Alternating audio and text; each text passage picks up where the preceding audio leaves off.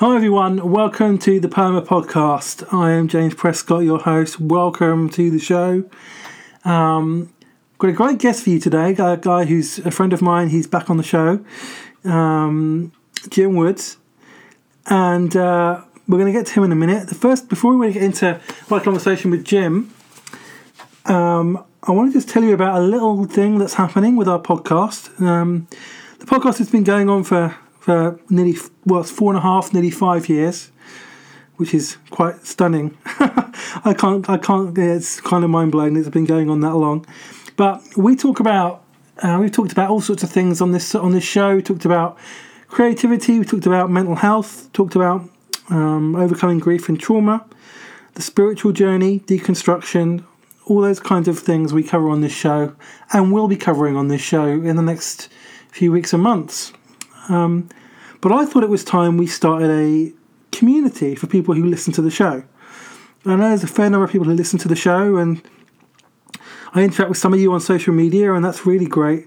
I just felt it might be a really cool thing to have a community online where we could all hang out and talk about the issues that come up on the show and how they're affecting you, and have some community and have some support for each other. And all kind of grow together and explore these things together.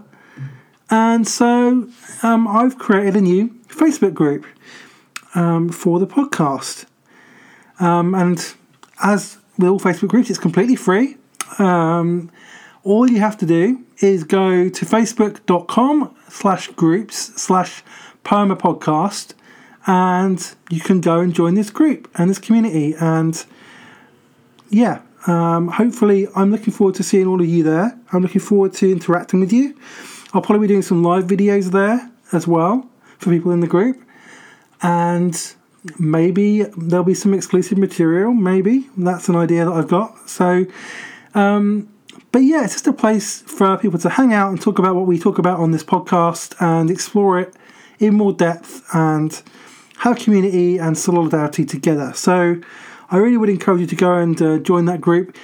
If you're looking for it in a search, it's Poema Podcast Continuing the Conversation. I thought that would be a really cool title for it. So, yeah, go to that group and join up, and I will see you there. So I'm looking forward to seeing all of you there. And I'll be talking about this a bit more and promoting it a bit more in the next few weeks as well. So, yeah, that's the new group. That's really exciting. But now, back to my guest. And it's a returning guest, as I said, Jim Woods. He's an author and he's a writing coach and a good friend of mine, and we've got a lot of things to talk about. So welcome back to the show, Jim. Thank you so much for having me, James. I love it. Thank you. Yeah, it's great to have you back. It's always a pleasure to have you on. I always feel like we're just catching up whenever you come on the show. It's like, oh, how are you? You know, yeah, it's just like a regular conversation. So what are you up to at the moment? What kind of work are you doing at the moment? Right now, James, like this moment, I am really, really focused on finishing my novel. I know I've been saying this for a while, but I'm at the point where I'm like, I really just want to finish it. At the time we're recording this, it's almost the end of the year, and I'm like, look, this is my goal. That's what I want to focus on. I do have a podcast, which ironically goes hand in hand with this Finish Your Book podcast. And I'm just focused on finishing, James. It's like I have to get those, have to finish the book to get it out and share it with the world. So that's where my focus is right now. But, honestly, just being better at listening is another one. I'm really focused on that. Storytelling and story listening are really important to me right now, too. Yeah, and that's what I love about your work. You're such a good storyteller, and you always have been. Even the work that you do that's non-fiction, there's so much of story in that, and the principles of story, and you can see that shining through. I'm excited to read your book. So today, I think, this year, we're talking about we're going to talk a lot about grief and trauma and these kind of issues on the show. And we've got a series coming up on grief. So I thought it might be really cool to explore today the role of creativity and writing in how we deal with our pain and our trauma and our grief, and how we express that and come to terms with it. So, what are your what are your experiences of this, and like, what are your thoughts on it? Yeah. Historically, when I look back at my life, like overall, I just turned 40 this year, which, in the eyes of some is ancient, and in the eyes of some, I'm not that old. So I've been using creativity heavily for like the last 10 years of my life, like from 30, till the present. And before that, I really bottled it up a lot.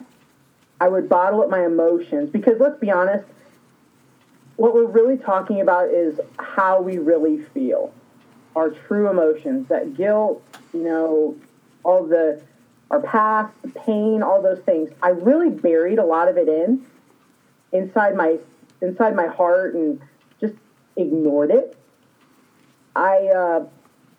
Once I started writing, I was able to let a lot of it out and start to realize, okay, you're like this iceberg, and you're only showing the tip of it.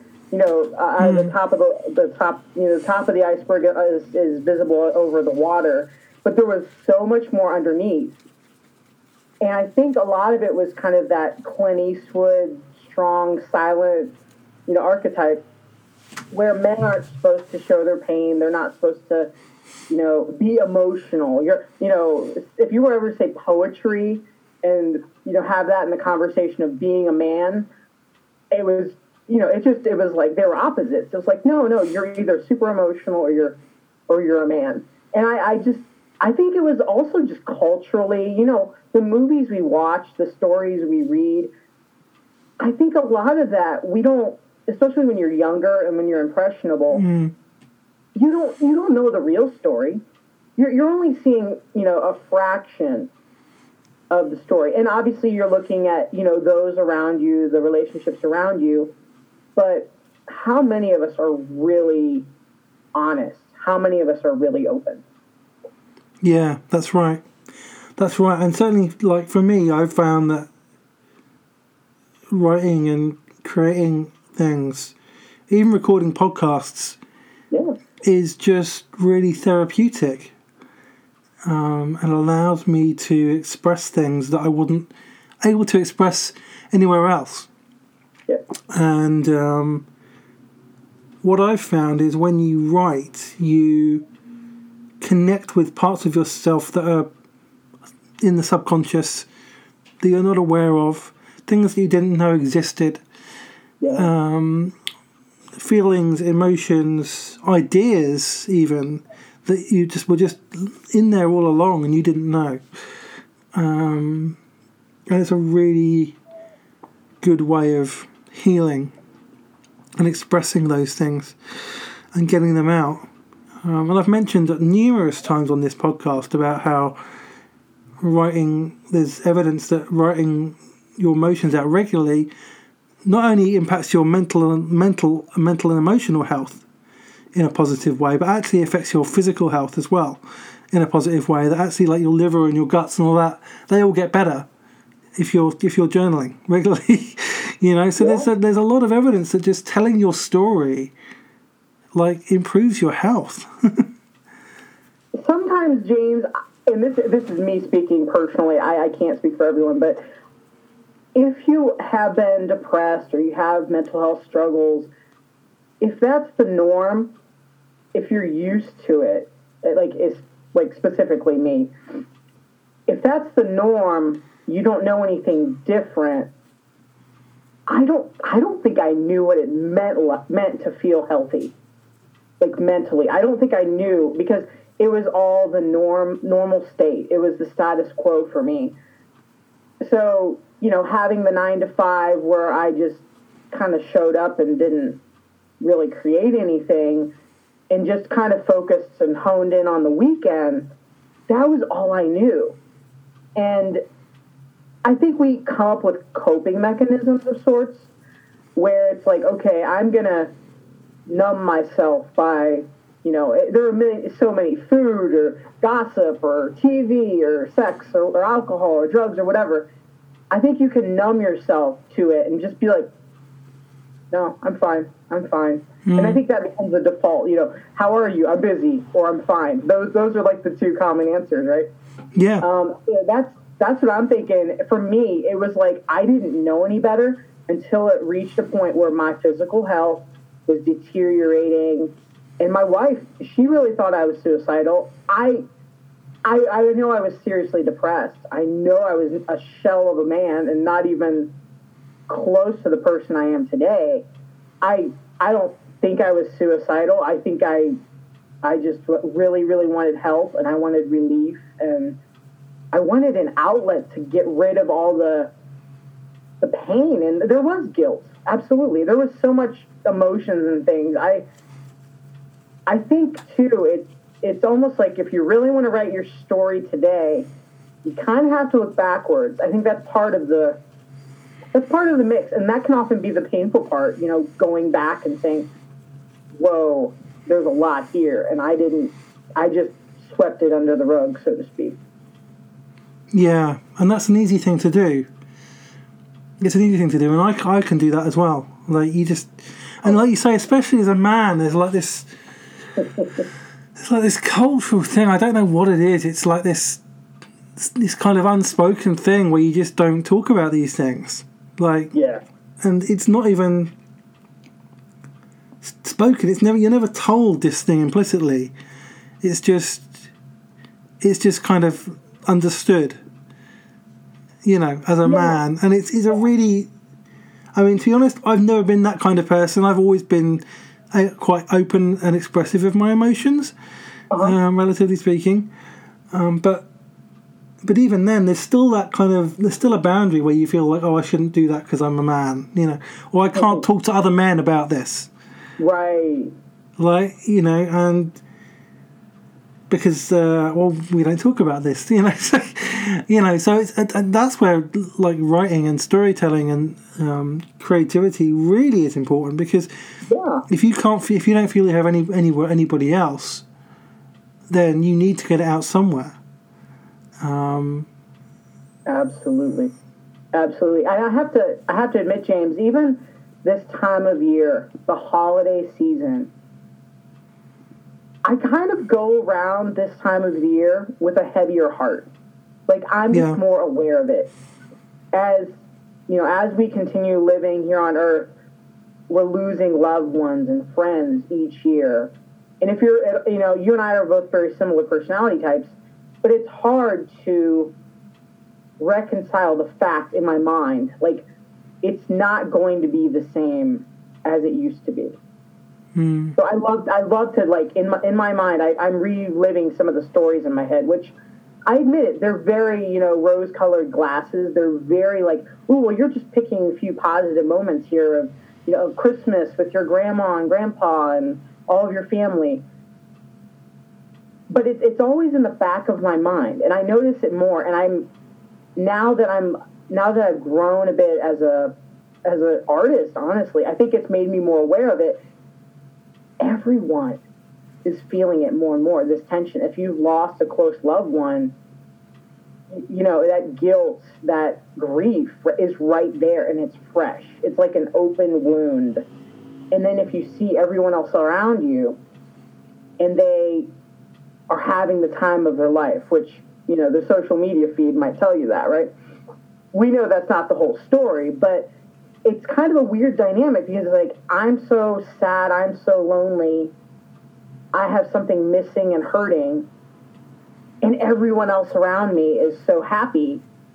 So it feels like there's this, like, big canyon between you and everyone else. At least that's how I feel. I mean, we mentioned Enneagram before we started recording. I'm Enneagram 4, in case anyone hasn't figured that one out already. But that's, like, so typical for Enneagram 4 to think that way. But I think that's also, like, it could lead to the, depression and all the many other issues that, that disconnection, the feelings of disconnection, I think are really the 4. And I'm a 4 as well, so I'm right there with you. Yeah, and that's right. And I feel the same this time of year. Honestly, like I'm single guy. I'm not married. Don't have partner or kids or family. I'm close with my sister and her family and my dad and stuff. But I don't have my own. I don't come home to somebody. Right. And of course, in this season, there's a lot of cultural kind of messages around that it's nice to have somebody. It's nice to have someone to come home to. It's nice to have people around you who you can celebrate with. It's because we're recording in December, so it's coming up to Christmas. And yeah, it's easy to feel lonely when that happens. And, and especially when you see people around you who have things that you want. They have a partner, they have a family, and then that can easily go into, they've got a book contract, they've got a following, it's like, and I haven't got any of these things, so my life is rubbish. You know what that is, James? You know what all that is? Go on. It comes naturally to you and I, but to the outside looking in, what that really is envy. Yeah. Which is that core sin for an Enneagram 4. We're going to struggle with that more, but I think envy it's very widespread no matter what. Yeah, absolutely it is, yeah. And I have to mention, too, even with the loneliness angle, you can still be lonely even in a relationship. Yeah, you can. Absolutely can. Lonely, even if you have great kids and you love them and they love you, and, even if you have an amazing family. I think a lot of this, we're looking for the fixes. Yeah. But there aren't really any quick fixes. It's more of a, showing up intentionally is the number one fix. And I wrote a post quite a while ago, but this conversation reminds me of it. What if we view loneliness as a gift? And I know that sounds weird, and I know it sounds really awkward, but let's just try this on for a second.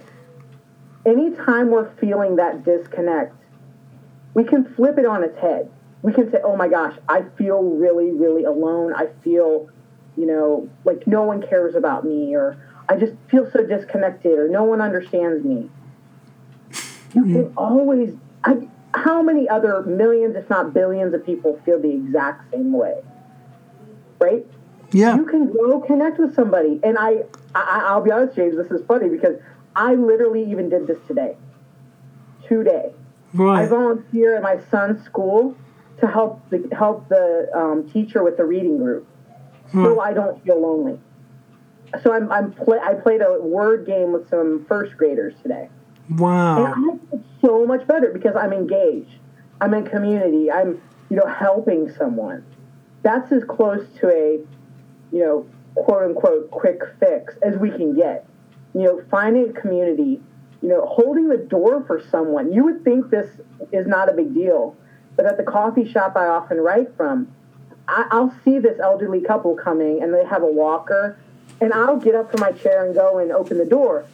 That makes their day, James. And guess what? It makes my day too, because it's like, hey, I see you. I'm paying attention to you. You matter. Those little tiny things, they mean the world in the big picture versus this. I think it's so easy to have a pity party, at least for me. Oh, yeah. Especially you mentioned some of that online stuff, and I'm like, I'm kind of letting it go in one ear and out the other, or I'm going to completely latch onto it all too and be like, yeah, James is right. I agree. What about that book contract and all that? I kind of just have to let it go and flow right through and just not even You're right. Yeah. pay attention to that and say, okay, you know what? Maybe I should, focusing on the things I can do, which might sound really minor. They might sound so silly, James, but I think it's okay to do something that it matters a lot to you. Maybe it's, I don't know. I always love to call everyone I meet by their name if they have a name tag. And I've kind of gotten into that habit. And it's really little, but it means a big difference. It makes a big difference with that person, because if you've ever worked in retail, people just treat you kind of not so good. They'll scream at you and, throw money at you or whatever. There's lots of craziness with retail. Those little tiny things, and maybe it's even, putting dinner in the oven, or something, whatever. Buying a Hot Wheel, one of those little cars for my son. It only costs $1, but that makes a big difference to him, and it makes me feel really good too. Even if it's just like, to me, that's one of the best $1 investments ever. Be like, here, I was thinking about you. I thought we could play with this later. Those little things. Yeah.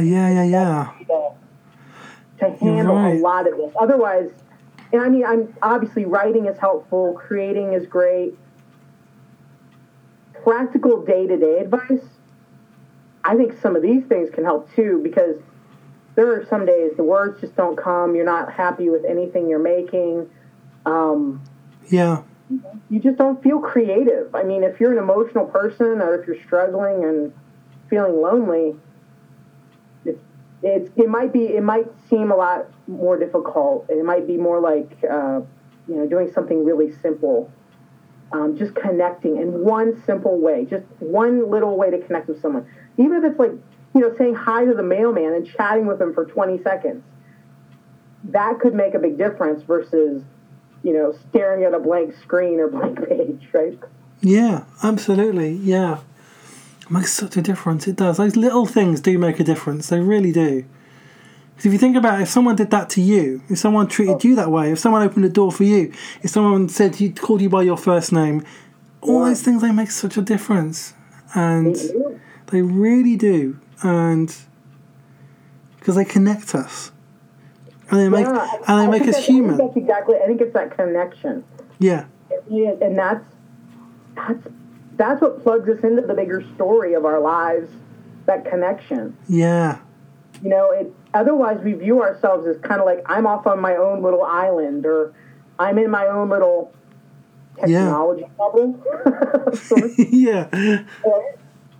And it feels like validation in some ways.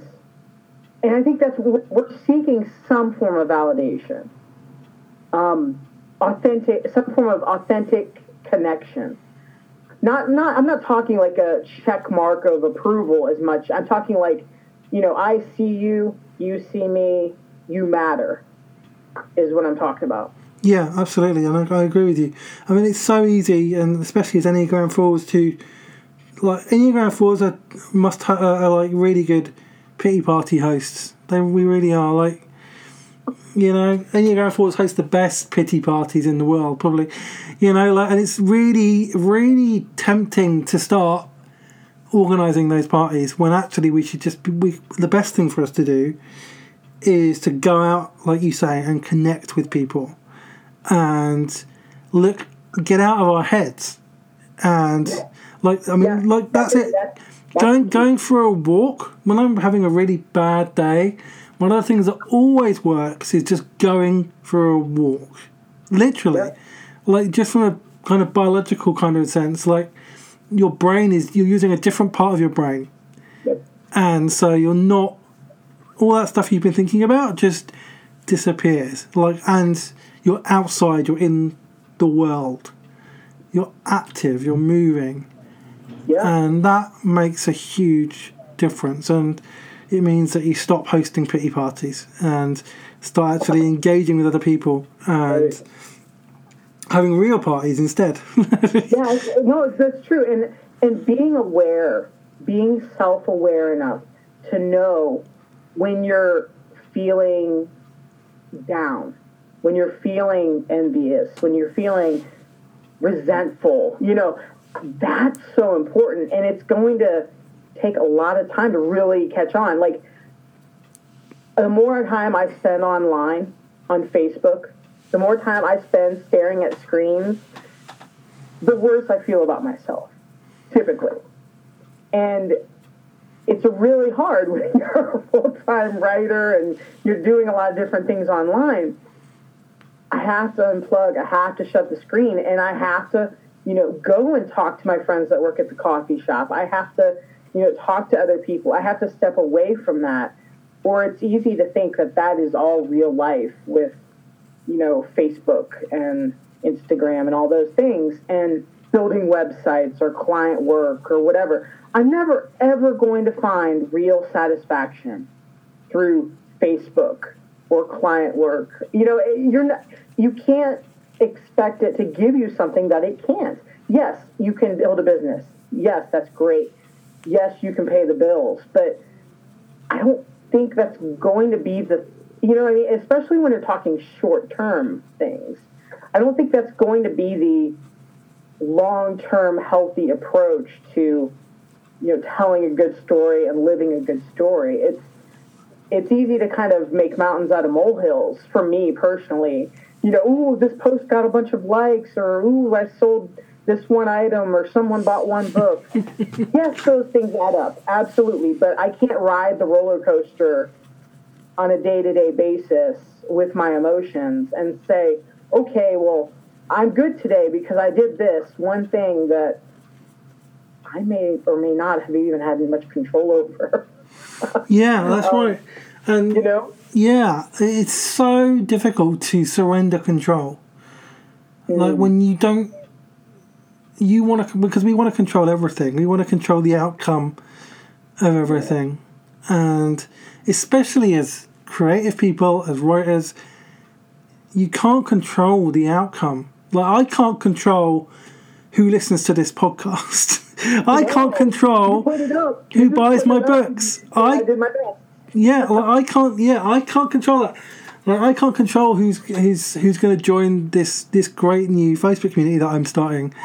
Like, I want everyone who listens to the podcast to go and join that community, because I feel like it'll be a really great thing. And if you're listening, I'd love you to be part of that, because I think it'll be really great for support and accountability and discussions and things. But I can't make anyone do that. That's out of my control. All I can do is tell people about it and encourage people to do it, and then it's not in my control anymore. So, and that's a really difficult thing for creative people, because there's something in us that's kind of desperate for the positive outcome. And, that's why it's really important when we create things to not create them because of the outcome, not to think about the outcome when we're creating it, not to have a required outcome when we're creating something. Just to say, I'm going to create this because I feel this is what's in me to create, this is what I love to do. Yeah. And I'm going to share it with the world in the best way that I possibly can. I'm going to promote it to people. I'm going to tell people about it. But then the outcome is not in our hands. And and I fall into this trap so often of putting an outcome on something and then being disappointed when that outcome didn't happen. And it's right. That can be really damaging for our emotional health as creative people. So we have to just surrender the outcome. And this isn't just to do with writing, really. It's to do with life. Yeah. We can't control the outcome of everything. Bad things happen.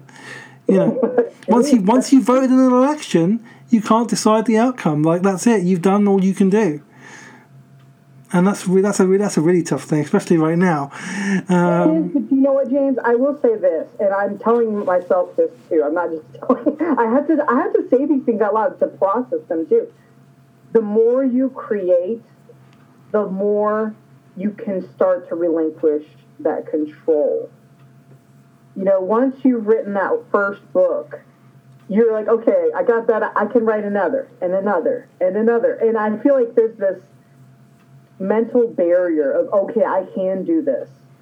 Okay, I can write a blog post. I can make a podcast. I can, paint a painting or write a song. I feel like the more you do it, and even if it's not great, even if it's not perfect, even if it's not as good as you wanted it to be, you're going to get some quality with that quantity. And that's been part of my approach, James, why, like, even with my podcast, I was like, I'm going to do this every day. And for a while I did, and I don't even know how I did it on the weekends, James. Thankfully they're short and sweet, but now I do them mostly, every single day during the work week. And I think there's something that comes from that. And I think it's almost that Seth Godin approach of, hey, show up, create, publish. It's never going to be your best work when you don't have the time to edit or, polish. It's never going to be. And I think that it's more of like it's an exercise. It's like showing up. It's almost like going to the gym in a sense. And I think that does help bring better art. I think that does help because also you're gonna get into shape, if you keep showing up.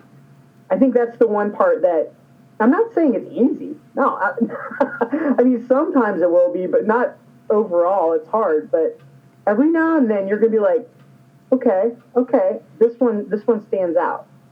Like you've been doing with your greatest hits of this podcast. You're like, look, these ones stand out a little more here. I'm going to focus on these and share these. Yeah, absolutely. Yeah, I mean, I wanted to do that because I wanted to just remind people of some of the work that I've been doing. I mean, I had a friend. The reason I started doing it was because a friend of mine told me, like, I didn't know you'd been podcasting for 4 years. I didn't know you had all these. I didn't know you had all these episodes archived and all these old episodes that with all these great interviews that you've done. Like, share them, promote them, get them out there again. Like, and I thought, yeah, you know what? It's been like, for some of them, it's been like 3 or 4 years since I did these interviews, and some people may not even know they exist. Right. And so, like, I just thought, okay, I'll just put them out there again. I mean, they've always been there. Yep. They've always been there, but just to remind people that they exist. And I thought, okay, like, this is a good thing. I can get people more aware of what I've been doing, and I think it's great. And I think as artists, we all need to do that more.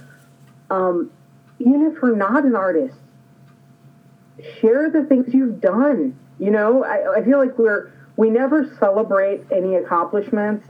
At least rarely. You don't see it very often. Where it's like that critics math. I'm sure you've heard this, James, where it's like, if you have 200 people say a positive thing and 2 people say a negative thing, what do you remember most?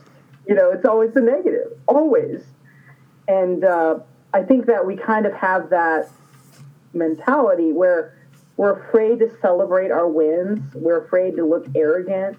I don't think that just personality-wise, you especially, James, or anyone who's even listening to the show, I don't see it being a podcast that an arrogant person would ever listen to. Frankly, it doesn't line up. It's not about making billions of dollars, and this show is more about being your authentic self, and it's not about massively crazy clickbaity achievements. It's nothing like that. It's kind of the opposite, really. Yeah, absolutely. Just keep showing up. That's it. Keep putting stuff out there into the world, and just, we build all these things up, don't we, when we're creative people, that has to be this big launch and this big event, and like it all has to mean something, and it has to be part of some bigger strategy, and it's like one of my friends who's been on the podcast before, KJ Ramsey, and she'll probably be back on the podcast sometime soon. She did this great little tweet thread recently, like, where she just videoed herself in her car doing this silly dance to this music, and she tweeted it with this hashtag, like, she's not a brand. Like, I'm not a brand. Like, she's got a book, she's written a great book, she's got a book coming out with Zondervan, like, this is all doing really great stuff, like, and she's like, no, I'm not a brand. Like, I'm just a human being. I'm not perfect. I don't have it all together. I do silly things. I'm a human being. And I thought, oh, yes, this is what I want to do. Like, and it kind of, I felt sanctioned after that. Okay, I can talk about Superman and comic book stuff on Twitter. I can talk about Doctor Who on Twitter. Yeah. I can talk about fun stuff and have a few laughs and a few gifs and all that, because I'm a human being, and I don't want people to see me as a brand. I want people to see me as a human being that they can connect with and talk to and engage with and listen to as a human being, like, who's like, okay, I have interests. I like to have a laugh. I like to mess around sometimes. I am not perfect. I make mistakes. And that is all okay. It's like, I actually don't think I think people are kind of losing interest in all these kind of brand people. I mean, I see so many of these like blue tick accounts with millions of followers who are best-selling authors, and you can tell that their Twitter accounts are being operated by other people, and and you can tell. It's so easy to tell. Yeah. Like I tried to have a conversation with a very well-known author and speaker, someone who's never been on this show. Probably wouldn't lower themselves to come on this show. But there's somebody actually I quite respect, but and I won't say his name, but I tweeted him about something, and I got this automated response.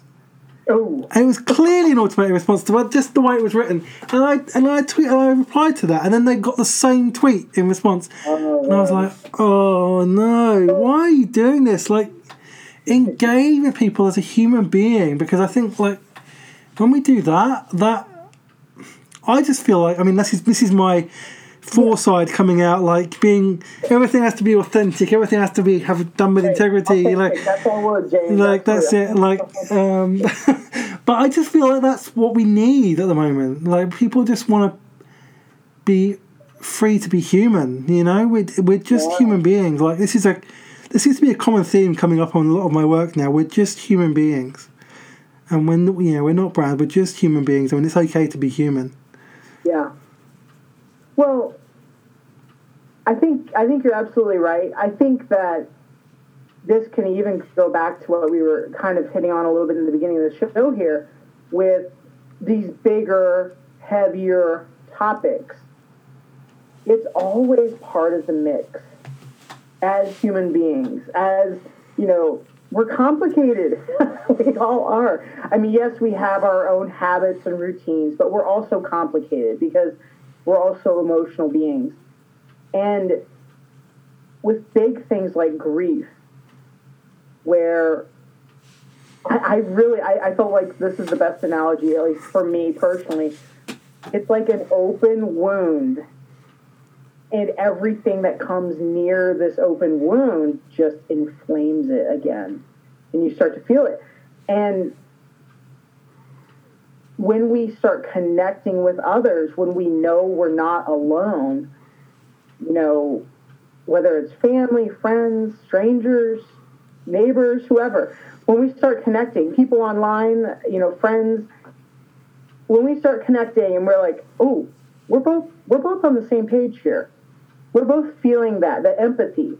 I feel how you feel. We're on the same page. I think that's part of that healing process. I think it's recognizing it. Like, okay, I'm not the unicorn here.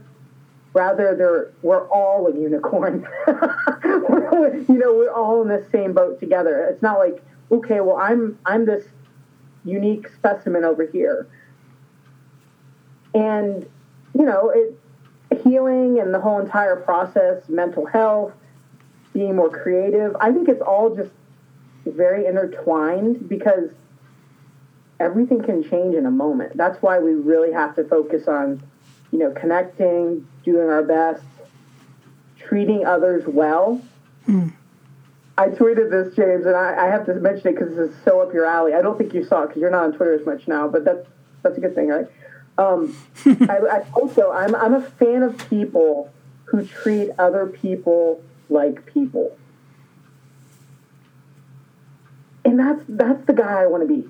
Yeah. I want to be a person that treats other people like people versus, an automated response. And we shouldn't pick on this one person too much, because we all make mistakes. I mean, for every example like that, I'm sure people could find an example like that with you and me, James, because we're all human. We all make mistakes and do things we wish we could change. But, striving to get better, to keep doing our best. And, just from hearing our conversation, we want to be successful, but we have to define that success on our own terms.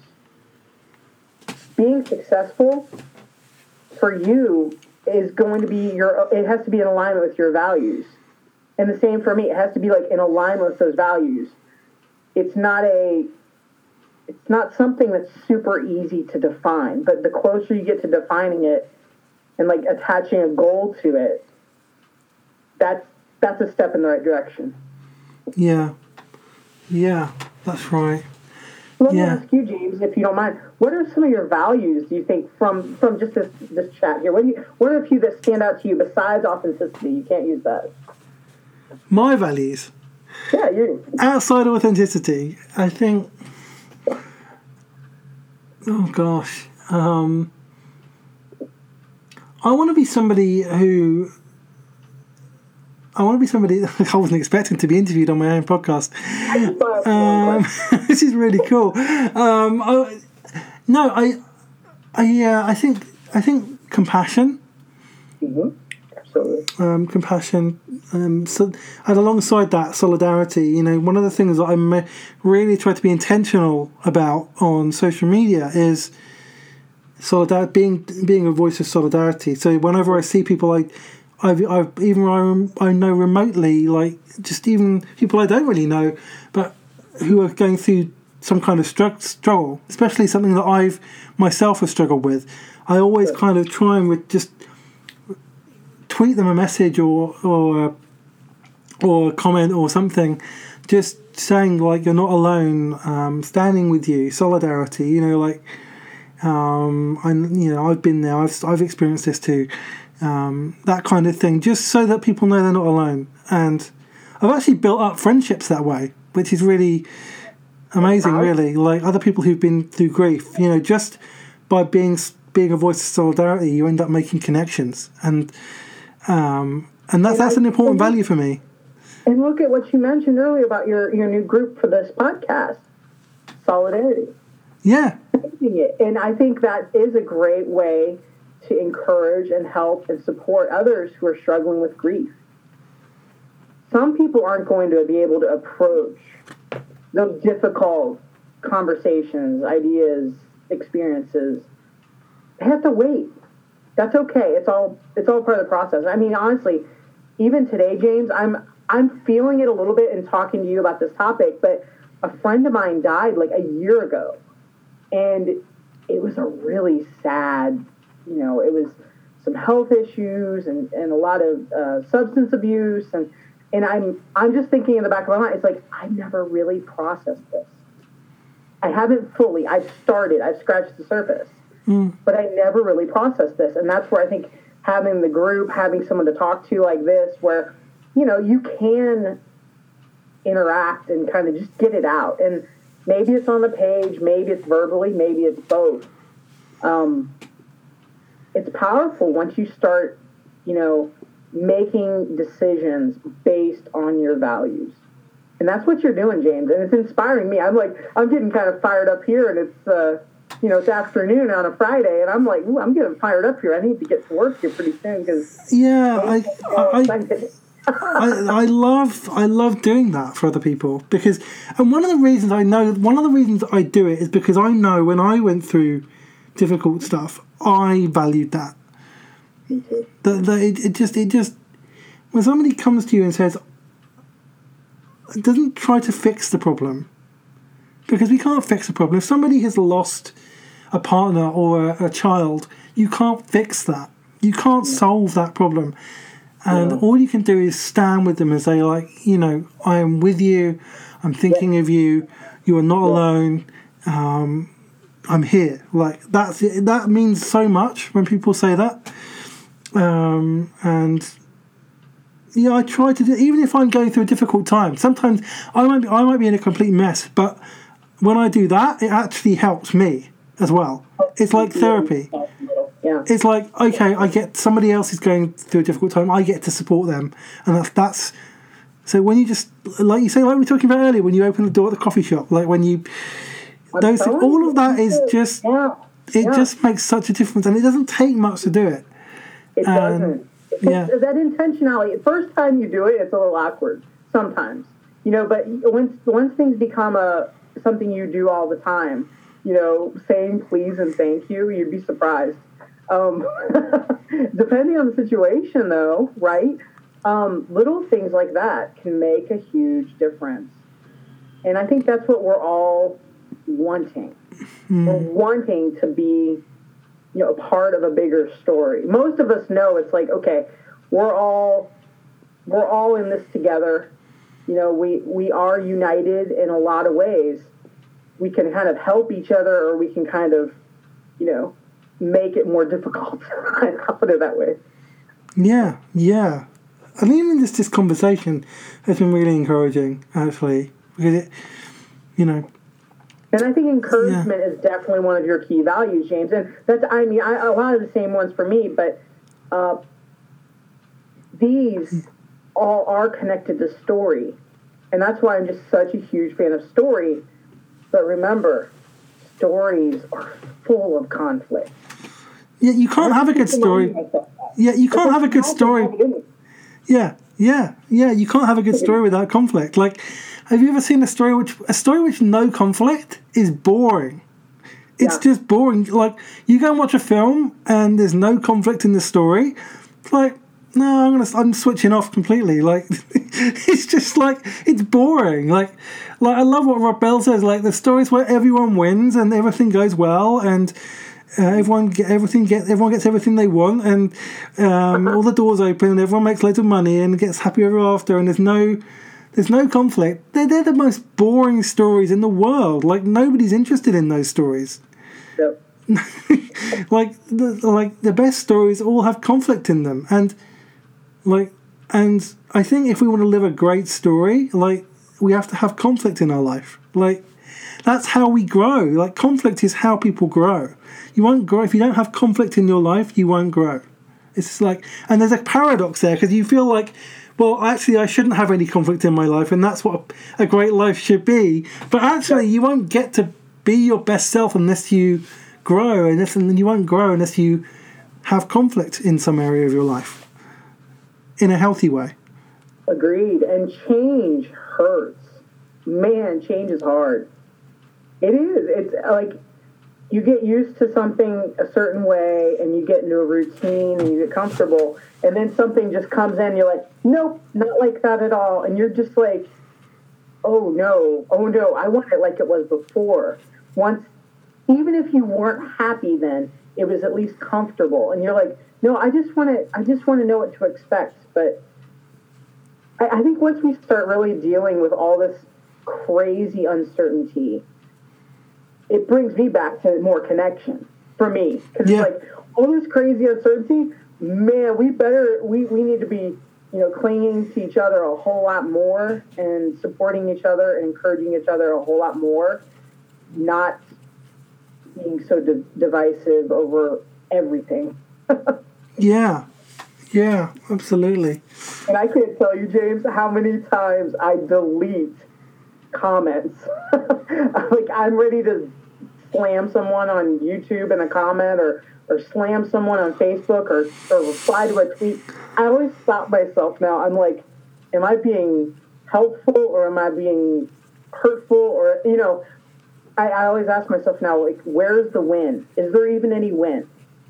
What am I doing? Am I putting gasoline on a fire, or what, And it's crazy to think, James, in the context of, of an afternoon and a moment. 1 minute I can be helping someone with the door, opening the door for them, and then the next minute I can be typing a tweet that's going to do nothing but tear someone else down. It could happen within, in 20 seconds. This happened and then that happened. And it's making me become more aware and more intentional, and, a little more hesitant to push the publish button on something that's, you might say it to a friend in, if you and I were joking with each other, but it's going to be clear it's a joke. Online, not so clear when it's just text at all. I mean, there's no voice, there's no tone, there's no body language at all. It's just one little line that could be misinterpreted probably, or, you might not have the relationship to joke with someone, right? Yeah, that's right. Yeah.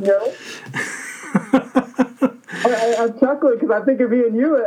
With movies, you and I could totally be complete ends of the spectrum or whatever, And yeah, it's laughable. It's like it's just a movie. There are how many movies out there? Why worry about whatever, Yeah, you're right. Absolutely right. Yeah, that's right. So many people have different opinions on. It's okay to have a different opinion on something. Like, right? On social media, you would think that you're only allowed to have one opinion, and if if you have a different opinion to the opinion that everyone's meant to have, then you're like, oh no, you're evil.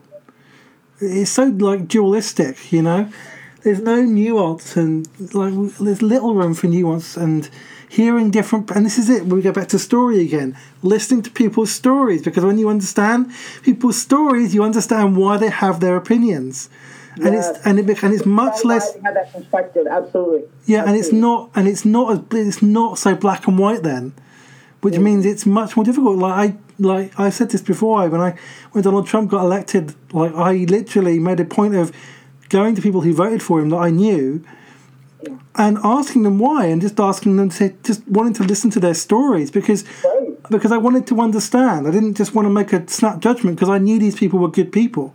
I knew these people were kind and loving and generous people. And so I wanted to just know, and I didn't want to just make some kind of snap judgment like, oh, you voted this, so therefore you're this, because I didn't think that was correct. Anyway, I didn't think it was right. So I wanted, and it was really interesting. And it was like, okay, I don't agree with you, but I understand why. I get where you're coming from. I get your story. I can understand why somebody with your story would do that. And then so you still have a healthy relationship with these people, even though you fundamentally disagree with something that they've done or something that they believe. Yeah, I couldn't agree more, James. And that's one thing I'm really wanting to focus on more is story listening. Not being a person with a microphone all the time, being this storyteller. I can never be a good storyteller unless I'm also a good listener. Story listening is something we all need to get better at. It's not a one-way street. It's a conversation. It's communication. Otherwise, it's one person having a big loud bullhorn and just screaming. That's not communication either. Nothing ever changes. Nothing's going to get better if it's one loud voice screaming toward a sea of people. But if we listen and we connect, we can change things. We can actually, grow together, even if we have opposite opinions. There's always some form of, middle ground. There's always something we can do, especially when you throw some creativity in there. You can make things work out. Yeah. Once you have the right attitude. Yeah, absolutely. I feel like we could talk about this forever. Honestly, we could do a regular show, literally, on story and our culture and everything. Yeah, that would be fun, actually. I would have to watch my P's and Q's with you, though, because of Star Wars. That's where I would get very adamant. Oh, yeah, we disagree on The Last Jedi, and we always will, I think. And it's going to get worse because the new one's coming out, and then that's going to... Exactly. So I just watched the part of the original trilogy, even last night, and I'm like, yeah. I've got my ideas about, I've got an idea of something that's going to happen in this new movie that is going to that some people are going to go, is going to be like heresy. I'm not going to say it because, well, actually, by the time people listen to this, it may have come out, so people will know, but it would be funny if I did say it. But yeah, I've got a feeling that something's going to happen like that in the new movie. Oh yeah, I think you're absolutely right. I agree. The funny thing, James, you'll get a kick out of this. I have a free movie ticket, but I'm not using it to watch it. So that's okay. I've got my ticket for it already. I'm already, excited to see it. So I will have seen it by the time this comes out. So that'll be interesting. Oh man! Thank you so much for having me on, though, James. I really appreciate it. It's such a great, refreshing conversation, It's amazing the scope of things we were able to cover here. And I know you liked me flipping the question back at you there. That was pretty good. That's always fun. I love it when people do that. I love it because I don't get interviewed that often, so it's nice to be on the opposite end of it. And yeah, obviously you'll be back sometime. We'll have you back on the show again because I'll have a finished book by then too, James. That's the key for me. It's going to be scary. It's going to. It has to be. Otherwise, we're not doing it right. But you can also view it as a lot of fun too. It's kind of I look at it more like a roller coaster now. Yeah. It's a fair analogy, isn't it? Yeah, absolutely. I think it is. Yeah. And just a reminder to everybody as well, and we've touched on why this is important actually today. This new Facebook community, it's called Poema Podcast. Continuing the conversation. I'd love to see you there because that's what I want to do in that group. I want to encourage people to connect, to encourage, to give solidarity, to ask questions and have healthy discussions, and to share their stories and to explore what we talk about on this show further, and to know that they're not alone. I mean, that's the really important thing. And so find that on Facebook, Poema Podcast, Continuing the Conversation. It's at facebook.com/groups/Poema Podcast. I would love to see you there, genuinely. I really want this to be a really great space for people and a sacred kind of safe space for people. And and I'll be talking about this a lot more. So, thanks, Jim, for coming on the show. It's always a pleasure. Thanks everyone for listening, and hopefully I'll see you in the Facebook group and also next week's episode.